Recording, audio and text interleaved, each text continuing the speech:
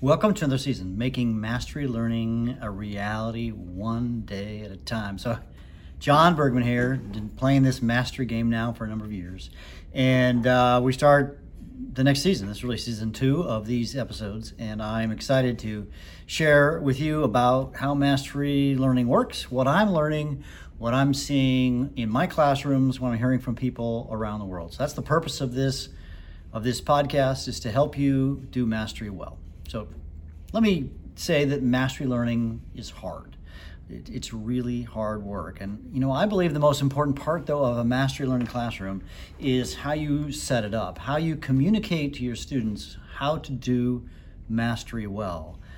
Students need to buy into the big idea of what mastery is. So at some level, your first week, not just at some level, what I confidently believe is that first week, that first 10 days of your class is what sets the stage for how you're going to set up and help students to learn. And to that end, I'm recording this if you're watching this online, or if you're watching it as opposed to just listening to it. I'm in my classroom. I have been spending the better part of the last week working on setting up mastery learning for my students. So as I have thought about how mastery learning went last year,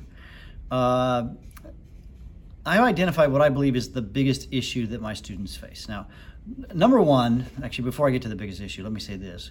One thing I've reflected on is that last year, though my students were in person all year, it was a weird and wonky year, right?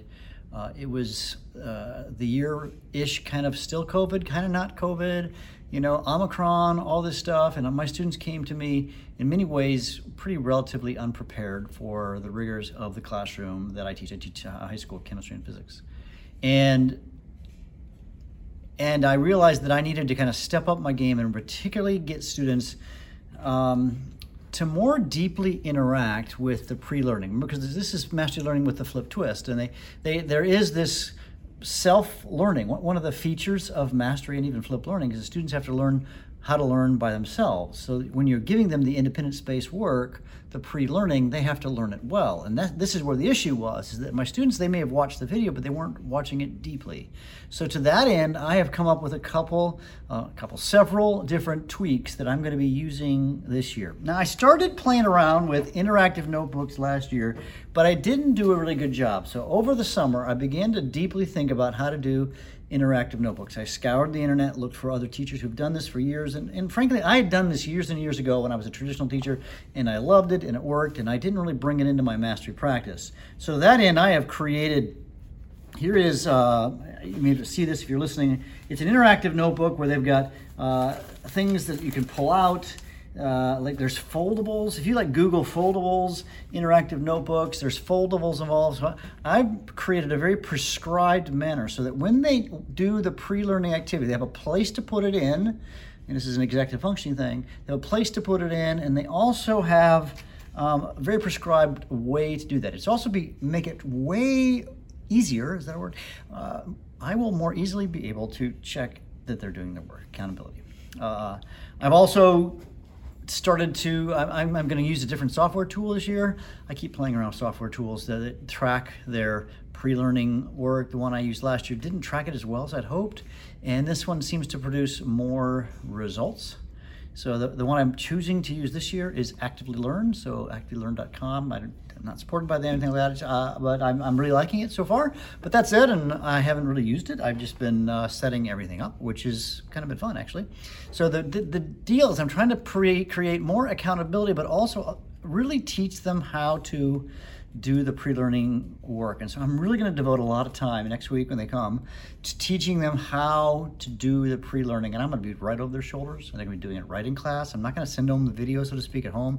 I want them to do them in class so that I can watch to see that they are deeply doing the pre-learning activity. And by the way, it's not all video, I keep saying video, but there are a number of things where the pre-learning is a reading. Another thing I'm going to do, a couple things. I had a fascinating, crazy awesome conversation with Dr. Helene Marshall, who is one of the early pioneers of flipped learning. In fact, if you look at the first definition of flipped learning, it really was her. It was a conjunction, but she really wrote most of that definition because she's like awesome.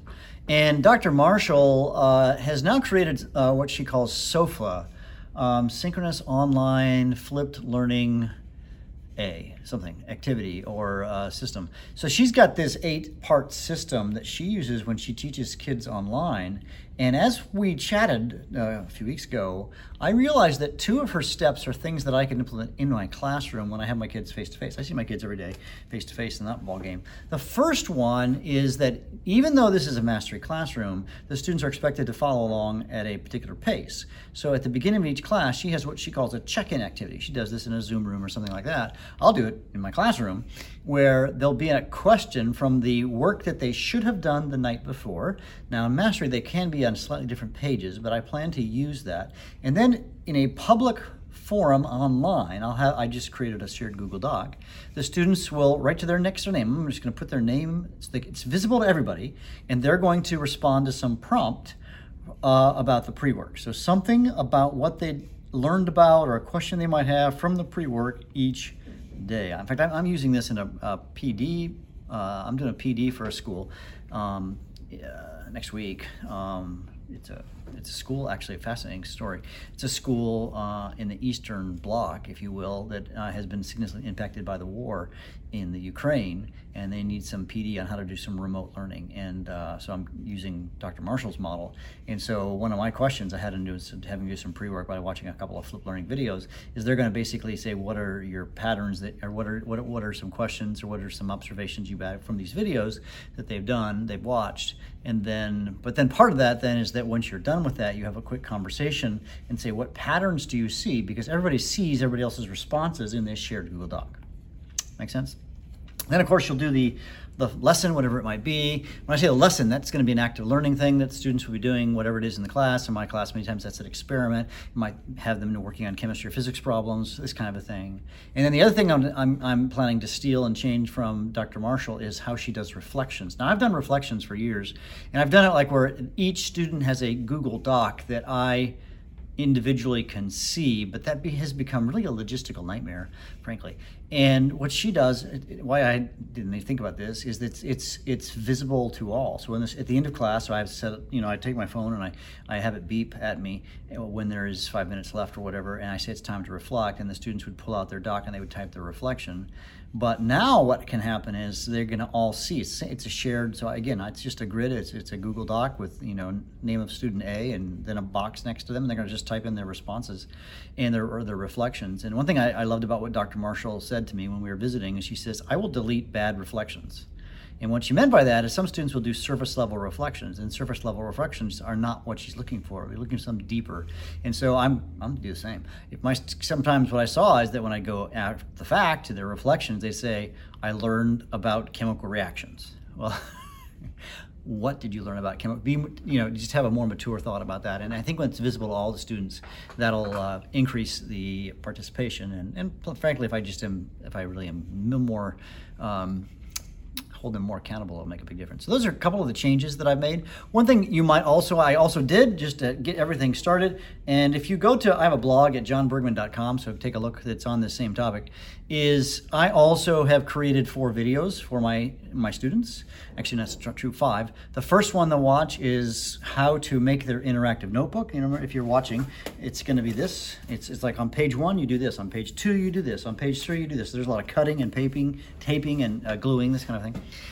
Then there's a video on an introduction to mastery learning. What is mastery learning? Because again, I'm trying to sell it to them, so I'm going to just show them just a quick video on that. I had another video on how the class will operate, kind of logistics, how are we going to do testing, because mastery learning and testing, they never believe you, by the way. They never, ever believe you that, wait a second, I'm going to take the highest score. You can take this test multiple times, and then you get the highest score, and I'm going to hold you, though, you have to get a high score, a high-ish score, in order to demonstrate mastery. Next, I have a video on how to be successful in a mastery classroom. This might have been my biggest genius idea ever. Is at the end of last school year, I took my phone around this room I'm at, and I interviewed students and said, tell me, what advice do you have for next year's students? And this is a video where other students talk to them about how to be successful in my class. And the beauty of this is these are kids who are still walking the halls of this school. not always. I guess a few seniors who might walk out of the door, but they're kids they would recognize. And so I'll do this every year. And I, of course, make a new video of this every year because that way they see students that they already know. So I think that's huge. And then I have a video just about getting to know each other. I've said this in many other places on the internet, and if you haven't heard me say this, I believe what makes good teaching good is relationships and connections.